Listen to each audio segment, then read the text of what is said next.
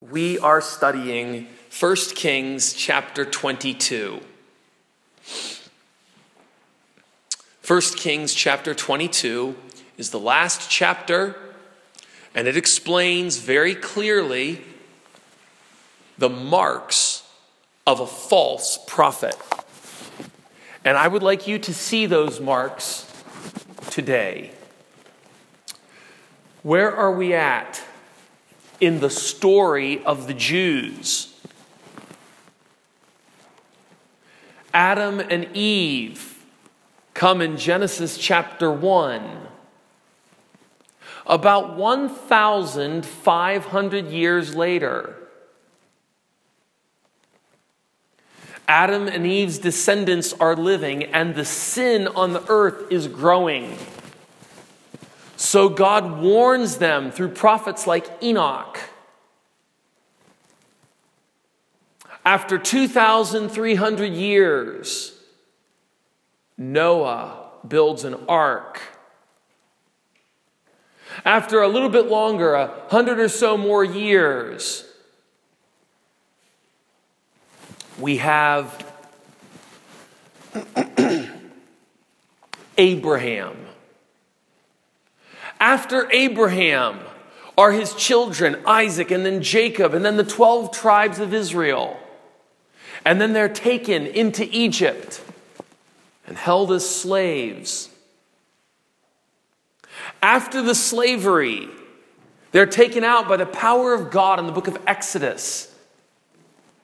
They live in Israel for about 350 years with judges ruling over them. Then they call out and say, "We want a king." And God gives them their first king. What was his name? Saul. He was beautiful in the eyes of the people, but he ended very badly. So God chose a king after his own heart. And his name was? David. Then came Solomon, and then the kingdom was divided into the northern kingdom of Israel and the southern kingdom of Judah. We are today at Jehoshaphat. He's several kings into the divided kingdom in Judah. He's the son of a good king named Asa. And Jehoshaphat is a good king as well. But in this story, the king of Syria, Syria was a smaller country to the north of Israel. Syria wants to attack Israel, and Ahab is the king. So Ahab calls for help from Jehoshaphat. Jehoshaphat says, "My people are your people, my horses are your horses." So they gather together to help, and Jehoshaphat says, "Can't we ask the prophets?" And so they call 400 prophets who say that they are God's prophets. But then Jehoshaphat wants to hear from another true prophet. So they call Micaiah. Micaiah warns them that Ahab will die if he goes out to battle. That's the story. And I want us to understand this story under three headings that come directly from the passage. In the first 4 verses, we see false prophets arise easily in the time of compromise. That's verses 1, 2, 3, and 4. We're going to see Jehoshaphat and Ahab. Who are these two kings? False prophets easily flourish in a setting like that. Then secondly, we're going to see the marks of a false prophet. And that's from verses 5 to 13. And then the marks of a true prophet. So 6 marks of a false prophet and 6 marks of a true prophet. So you could call the message today the marks of a false prophet, or you could call it a prophetic ministry, or you could call it comparing good and bad prophets. And South Africa is overwhelmed with a desire for prophetic ministries. I wish everyone in this country could hear this chapter and hear this sermon. But God has given you the chance to hear this sermon, so I hope you will listen with both ears. Let's look at verse 1. Chapter 22 and verse 1. There's no war between Syria and Israel. Verse 2, but at the end of the 3rd year, Jehoshaphat, the king of Judah, comes down to the king of Israel. The king of Israel is Ahab. What do we know about Ahab? Is he a good king or a bad king? He's the worst of all the kings. And Jehoshaphat goes to meet with Ahab. In verse 3, the king of Israel says to his servants, don't we have to go and take back Ramoth Gilead? It's this town that was taken from us by the Syrians, and we need to go and take that town back. So let's go fight and take back our own town. Jehoshaphat was one of only 11 good kings out of 42. 42 kings, and 11 of them are good.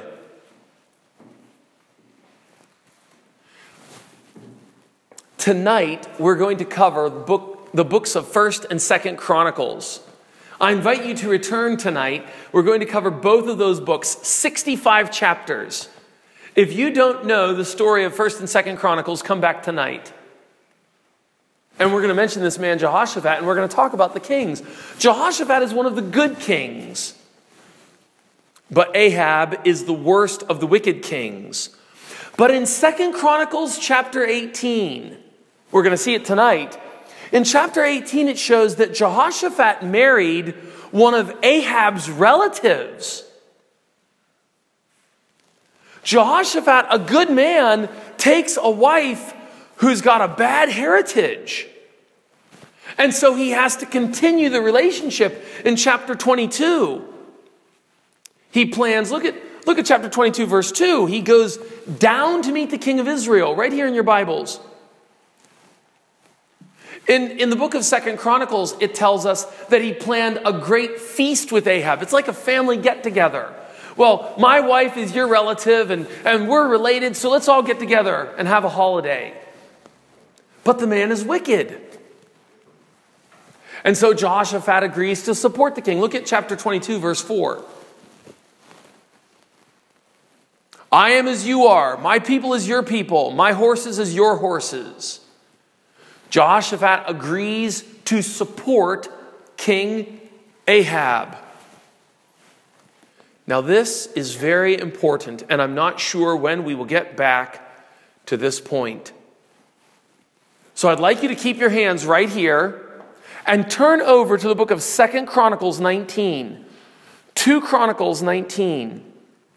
I'm not sure when we will ever get the chance to see this amazing lesson. So look at 2 Chronicles 19, and then we'll go back to 1 Kings.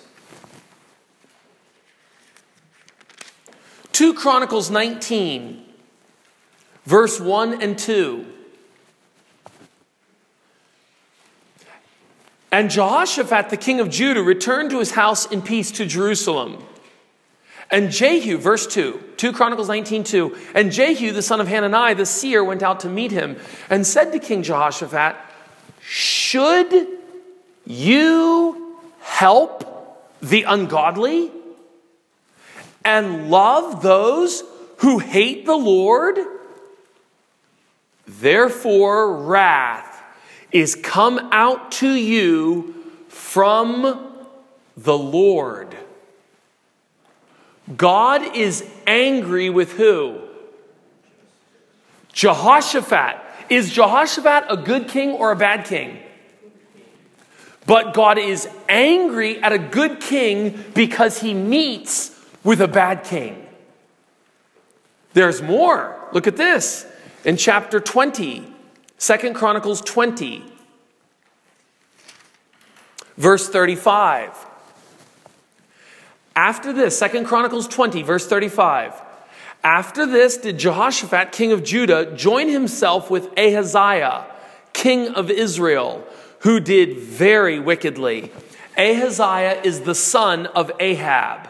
So after Ahab dies, Jehu has already told Jehoshaphat, God is angry with you because you met with Ahab.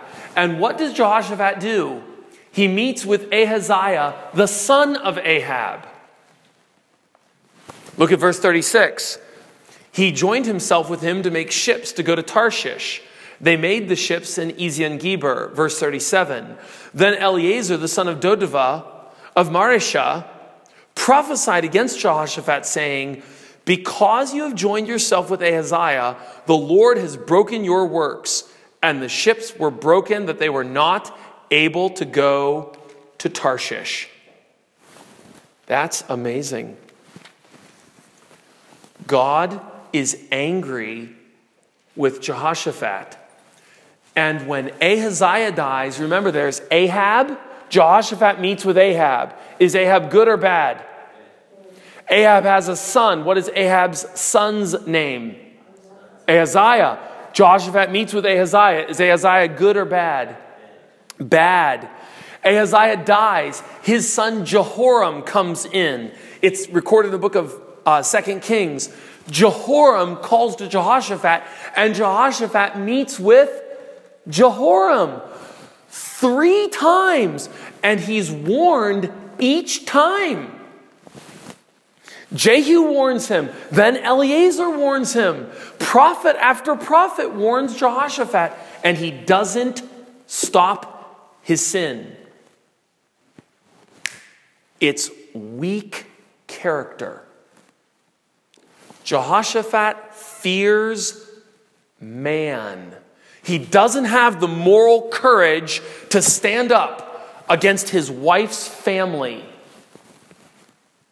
He would rather go into sin even when a prophet of God says, God is angry with you. He would rather continue on in his sin rather than stand up to his wife and his wife's family. And so Ahab and Ahab's son and Ahab's grandson, each time Jehoshaphat meets with him. And the Bible records God is angry at Jehoshaphat. We need men with character and courage who will live by principle, not by expediency. They will live by principle, not by profit. They do what's right, not what's easy. Jehoshaphat was a good man, but God was angry with this good man because of that foolish compromise. Now go back to 1 Kings 22. 1 Kings 22. Here is a good man, but he did not have either the discernment or the character to do what's right in this situation. Here's the point of verses 1, 2, 3, and 4. In the presence of a weak believer and a wicked man, false prophets can easily steal the stage. False prophets can multiply like rabbits when you've got a man who's a true believer, but he's just weak. And you've got a wicked man. And is that not what we see in our country? Look at what you see in South Africa. You see some true believers who are too weak to tell the truth. And we have a group of wicked men. And when you've got that, believers with no character and sinners, who's going to preach in the churches? False prophets. And that's what we see right here. Jehoshaphat offers his support. He says, you can take my young men and you can take them to their death. Imagine Alex, Junior, Rotondra, Una, Colin. All those young men can go out and die to serve a wicked king. But now Jehoshaphat thinks and says, wait a minute, we need to ask of the Lord. Look in verse number 5. Jehoshaphat says to the king of Israel, inquire, I pray you, at the word of the Lord today. This is the second point in the sermon. Because Ahab brings in his prophets. I want to give you now 6 marks of false prophets. You can mark these right in your Bible, and then we'll give 6 marks of a true prophet. Mark number 1 from verse number 6. Then the king of Israel gathered the prophets together. About how many? Point number 1. False prophets are popular and numerous. There are many. Vajinji, Vanji, Vanyingi, Vutala. There are many false prophets. Tell me the number. How many are there here? 400. But you remember 4 chapters earlier, in 1 Kings 18, when Elijah went up to Mount Carmel, how many prophets were there? How many? You're forgetting. There are 450 prophets of Baal and 400 prophets of other gods. 1 Kings chapter 18, verse 19, it says, Elijah called all 450 prophets of Baal plus 400 prophets of the idols. How many prophets is that? 850. And in chapter 18, verse 40, Elijah kills every single one of them. So we've got 1,250 who are dead, and there are still how many false prophets left? How many true prophets are there? Elijah, Jehu, Hanani, 2, 3, 4, 10. 5 or 10 true prophets, 1,250 false prophets. Take that into your heart. That means when you go out to visit a church, the probability is you are going to a church with a false prophet. Do not think to yourself, oh, I'm going to church. I'm sure it's a church. Go to yourself saying, I'm going to a church. It's probably a false prophet. You need to think that way because that's what's in the history. Even when you come to this church, I would tell you, come to this church with your ears open and with your Bible open. And if you hear something different from the Bible, mark that man and avoid him. The first mark of a false prophet is that they are popular and numerous.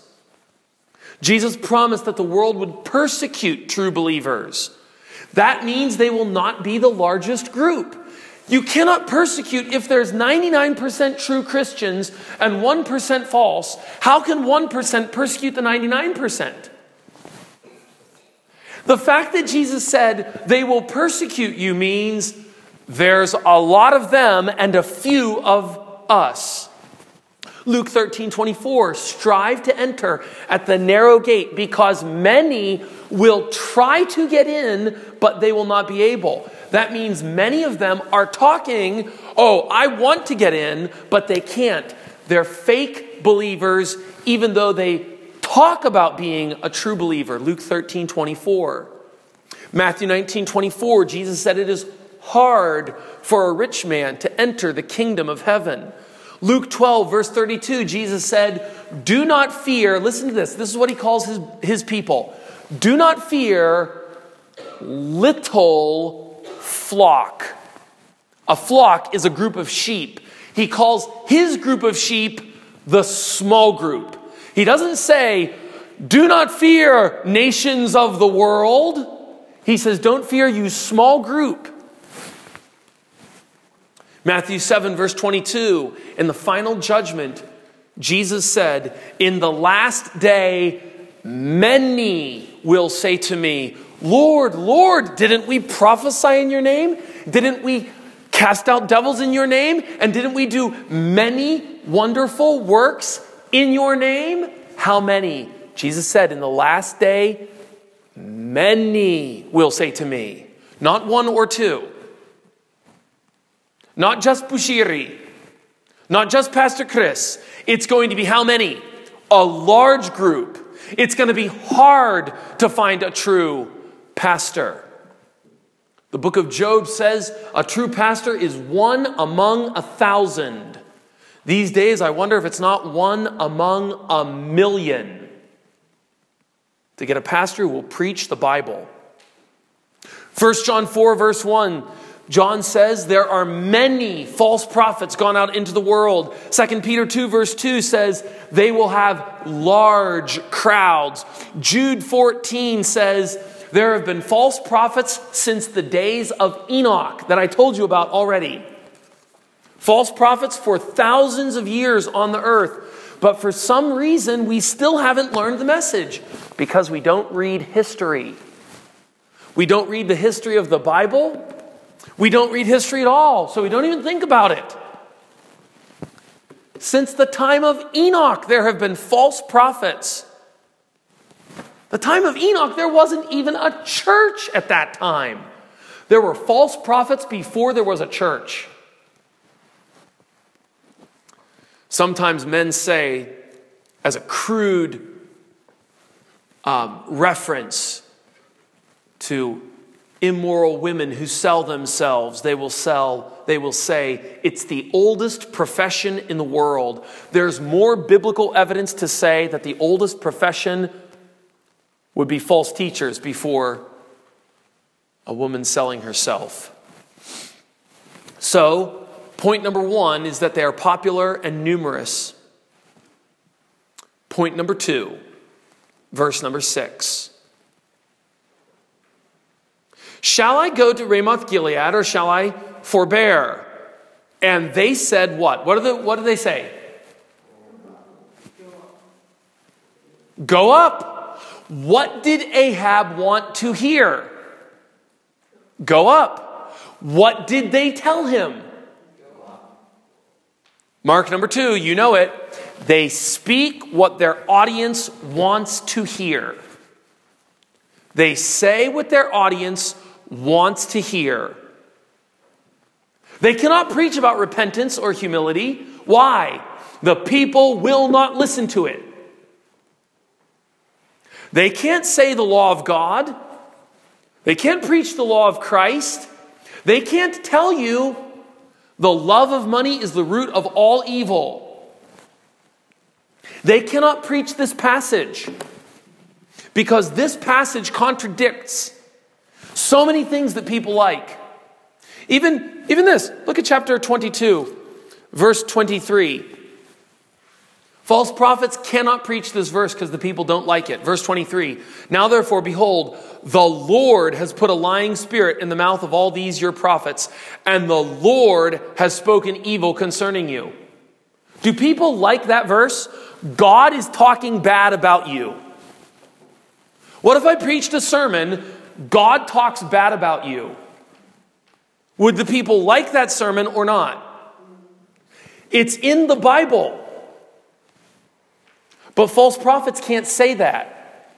They have to say what will make people happy, which means they never talk about hell. They never talk about God's wrath. They never talk about humility.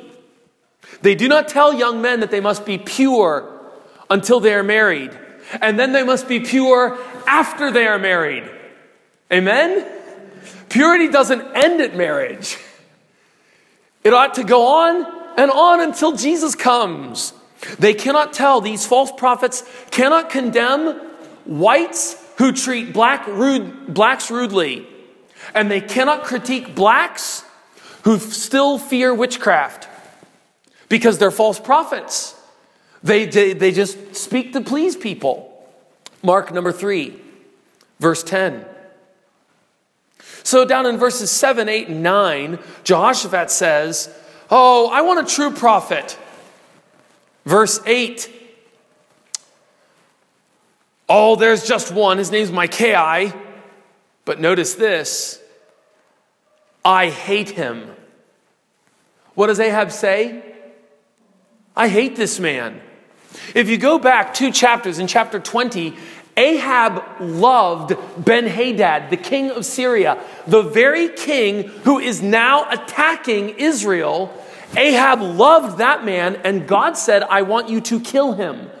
God said, Ahab, kill Ben-Hadad, and Ahab didn't kill him and said, you're my brother. Ahab loved the one he should have hated, and he hated the one he should have loved. Our problem is in our hearts. We love what we should hate, and we hate what we should. And if you could fix that problem in your own heart, you would be a perfect Christian. Jehoshaphat says, I want a true prophet. And so they call Micaiah. Now look what happens when they call him. Verse 10. And the king of Israel and Jehoshaphat, the king of Judah, sat each on his throne, having put on their robes, in an open place in the entrance of the gate of Samaria. Do you see all 3 of those marks? Number 1, what are they sitting on? Sitting on thrones. Number 2, what are they wearing? Is it beautiful clothing? Number 3, where are they? In the entrance of the city, which means everyone's going to see them. And who else is there in verse 10? All the prophets. Verse 11, Zedekiah, the son of Chenaanah, made him horns of iron. And he says, thus says Jehovah, with these you will push the Syrians until you have consumed them. Mark number 3, they love sensational shows, or you could say show business. They love sensational shows.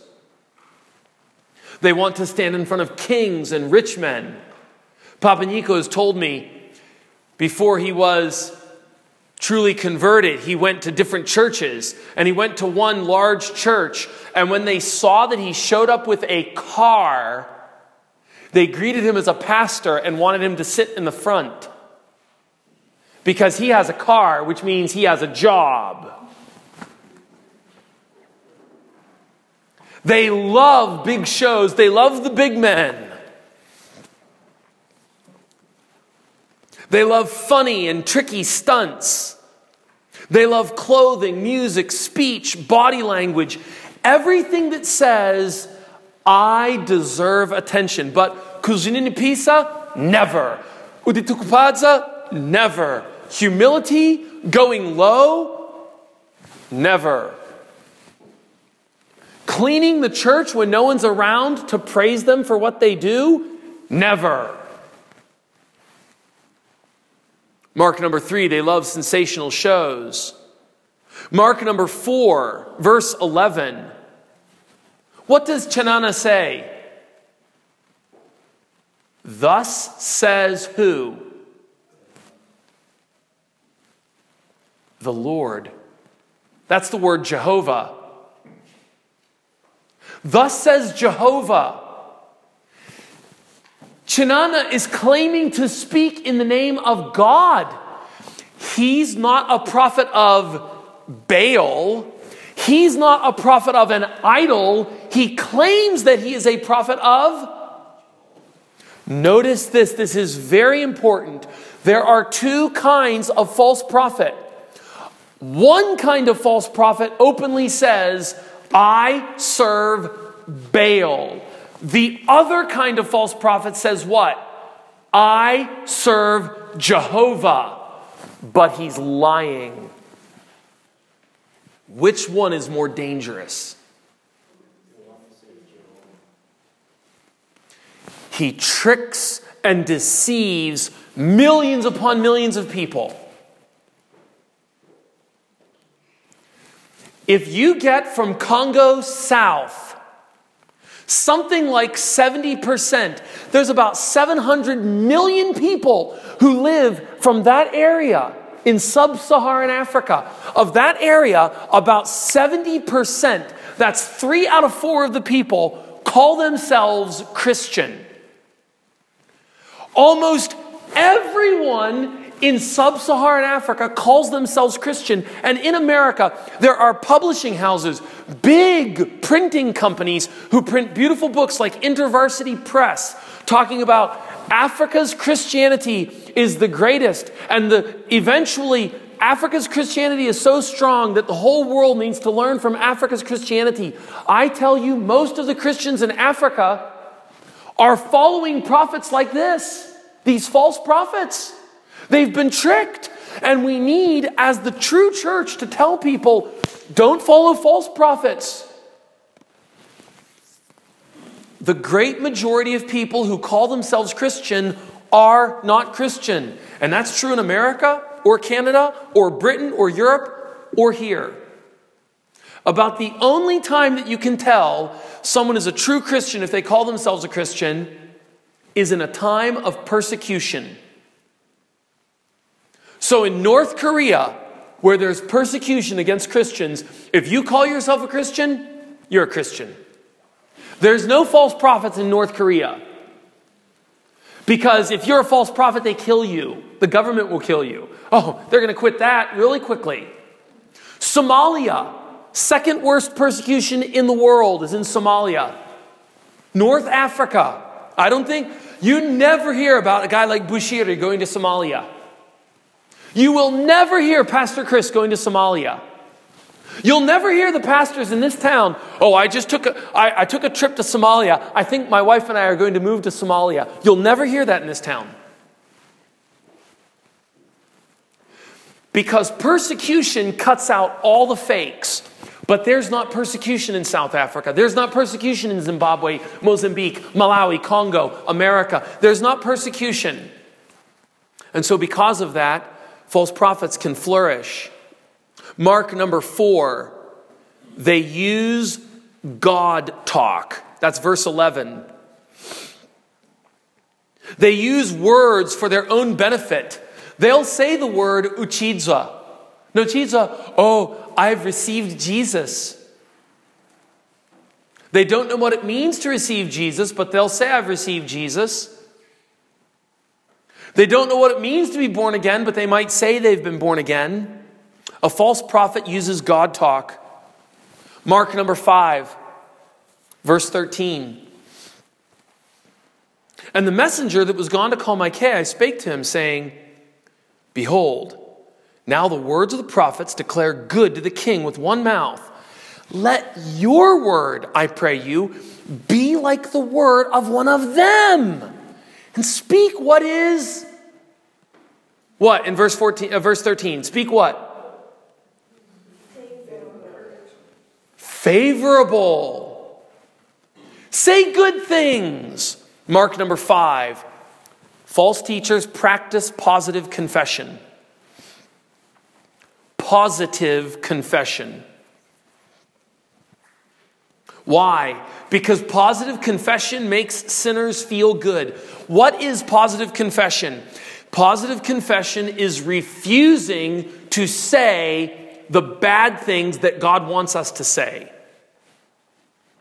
Positive confession is refusing to say something bad, even if it's true.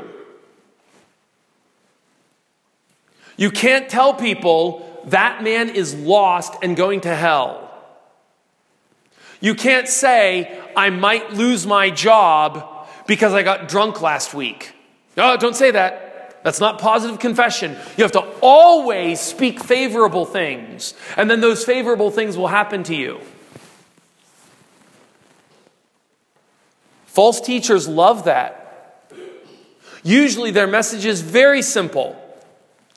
Comfort and success are coming to you right now. That's what they preach in the churches all over this town and all over this country and all over sub-Saharan Africa. That's why this country is not Christian. That's why I'm here. If this country were Christian, I would leave or I'd be wasting my time. I'm here because the country is not Christian.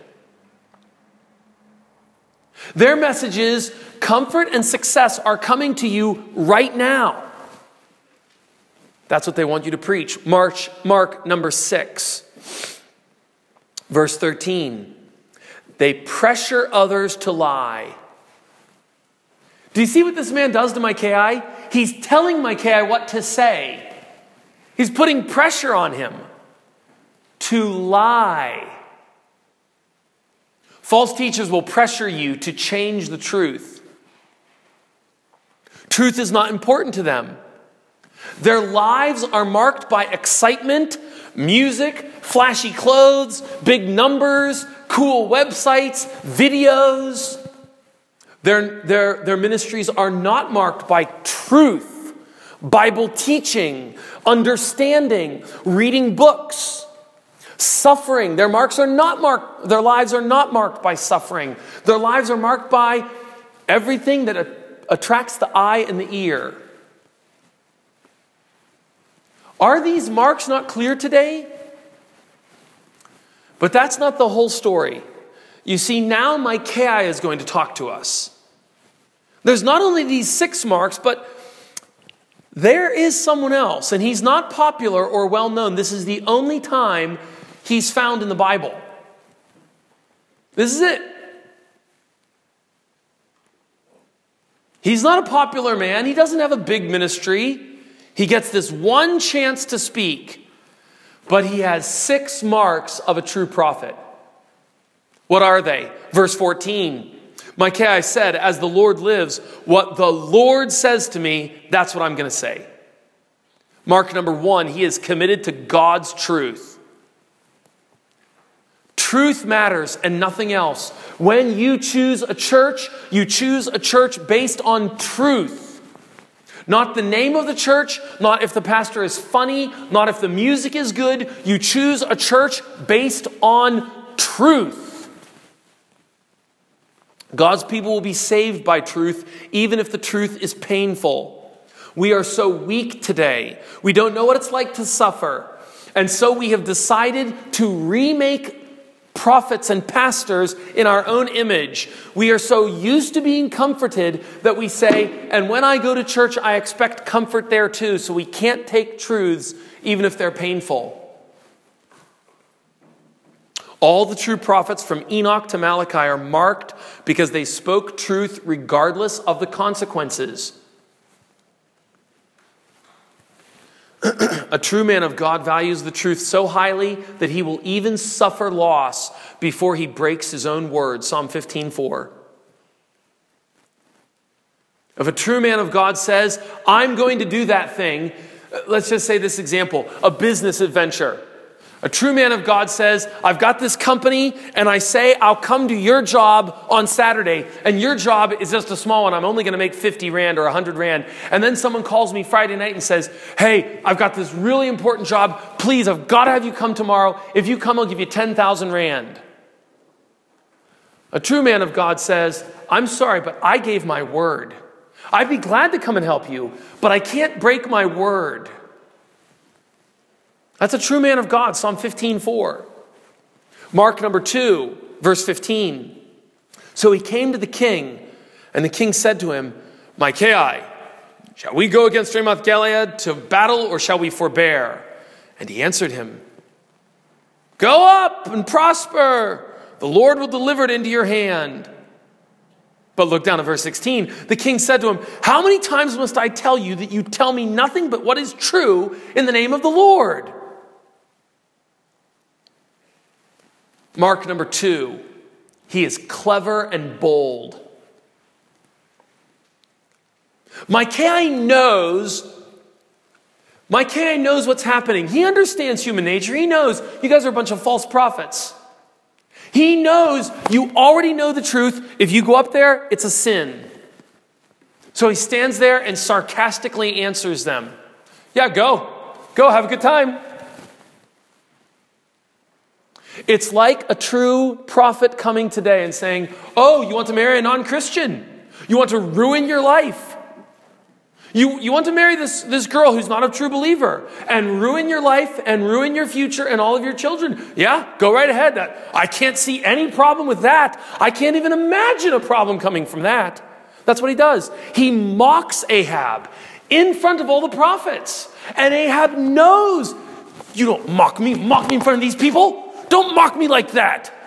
Verse 16 shows Micaiah is being sarcastic and mocking the king in front of the king and all the prophets. You say, well, your church is so small. Don't talk like that to the king. He's clever and he's bold. He's not afraid.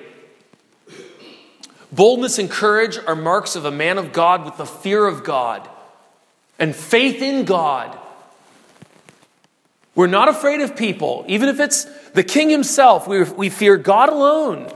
A true prophet's message requires boldness because the sin of man always presents opposition to the truth. But this man is not afraid. So look in verse 17. And he said, I saw all Israel scattered on the hills as sheep that have no shepherd.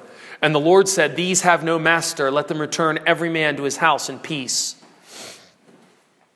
Mark number 3. He has a negative message. What kind of message? It's negative. It's hard. It's a prophecy and it's negative. He promises that God will bring judgment, like Deuteronomy 28, which spends 14 verses on blessing and 54 verses on judgment. Did you hear that? The balance there. How much blessing? 14. How much cursing? 54. 4 times the amount of curses than blessings. If you were going to follow the pattern of Deuteronomy 28, you would preach 4 Sundays in a row on God's anger and 1 Sunday on God's blessing. That's the pattern of Deuteronomy 28. Most of Isaiah and all the prophets are promises of future judgment. The demands of God are negative. When God says, you shall not kill, that's negative. You shall not do it. When our Lord Jesus says, if you look at a woman to think a lustful thought, you've committed adultery in your heart, that's negative. When he says, do not let your left hand know what your right hand is doing when you give money in the offering, that's negative. When God explains the nature of man, it's negative. When God says you are a sinner, it's a negative truth. But that's all through the Bible. And so you're going to have to decide, are you going to teach the Bible? Are you going to believe and accept the Bible or not? The cross is a negative message. Is the cross positive or negative? Negative. God is pouring out his anger on Jesus. God is killing his son. At its core, Christianity has a negative center. God killed his son in order to save his people. You can't even begin. You can't even come at grade R of Christianity without understanding negative truths. What could be more negative than an infinite, unchanging king who pours out a sea of anger on his perfect son? What could be more negative than that? If you don't like negative statements, you don't like the gospel of Jesus. Mark number 4. Look down at verse number 19. And he said, hear therefore the word of the Lord. I saw the Lord sitting on his throne and all the host of heaven standing by him on his right hand and on his left. And the Lord said, who will persuade Ahab that he may go up and fall at Ramoth Gilead? One said on this manner, and another said on that manner. And there came forth a spirit and stood before the Lord and said, I will persuade him. The Lord said to him, how? And he said, I will go forth and I will be a lying spirit in the mouth of all his prophets. And he said, you will persuade him and prevail. Go and do so. Do you remember from what we studied last week, the book of Job? The angels of God meet in the throne room of God. And who comes with them? Satan. God meets with angels and demons. And here he meets with a demon and he says, I want to destroy Ahab. Who will help me get that done? And a good angel could have stood up and said, I will do this. I will arrange to remove all grace from Ahab so that Ahab is killed by the Syrians. Or a demon stands up and says, these righteous and holy angels will not sin, but I'm a demon and I can lie. I'll go into the mouths of those prophets and I'll trick Ahab so that he'll go up and kill himself. And God said, I could use a holy angel or I could use a demon. I can use them all because they're my tools. They're my little dogs that I send out when I want. And I'll send you, demon, and he sends the lying spirit. Does your theology have a place for that? Most of the people in this town do not have a place for those verses. But there are half a dozen times in the stories of the kings when God sends a lying spirit. God sends the spirit on King Saul. The bad spirit, God does that. This happens not once or twice. We even saw it last week when God sent Satan, go, but don't touch his body. Do you have a place for a God who is so great and glorious that he can not only allow sin and permit it, but he can say to the spirit, go do your sin. And when I'm done with your sin, I'm going to crush you because of that. But you want to do because what in this great gathering, all the angels are saying, I'll do this, I'll do this. And the one demon says, I'll go and lie. You want to do that? You go and do that. I'll use your sin. And when it's done, I'm going to judge that sin. This is a view of God who is very high. He's beyond you. You can't squeeze him into your mind. You can understand some things about the one true God, but you cannot understand all.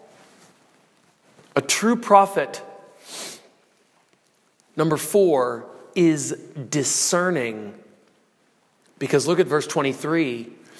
Now therefore, behold, the Lord has put a lying spirit in the mouth of all these your prophets, and the Lord has spoken evil concerning you. He's discerning because Micaiah knows who sent the evil spirit. Who's going to kill Ahab? God. It's in verse 23. God, the Lord has spoken evil. He's discerning. He understands what's happening. God did not sin and God did not lie. He allowed those sins to happen so that he could bring good things out of them. And Micaiah is discerning enough to separate and explain those things. Many false prophets today minister under the power of demons. Did you know that? When I mention Bushiri or Pastor Chris, it's because Micaiah mentions them, and he mentions them in front of them. All 400 men are standing there listening to Micaiah say, yeah, all these guys, there's demons inside of them right now. Micaiah says in front of Ahab and Jehoshaphat and all the false teachers, those men are controlled by demons. And some people are unhappy when I say privately in my own church, yes, Bushiri is controlled by demons. He's a wicked man and a child of Satan. It doesn't take any boldness to say that here. What if I was standing publicly on TV or standing in front of him? That might take a little boldness. Saying it here, that's not bold. Micaiah does that. And a true prophet of God is going to be discerning and bold.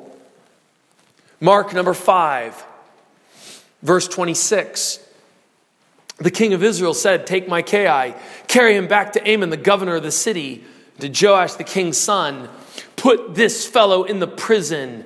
Feed him with bread of affliction and with water of affliction. That means dirty bread and dirty water. Throw him in prison.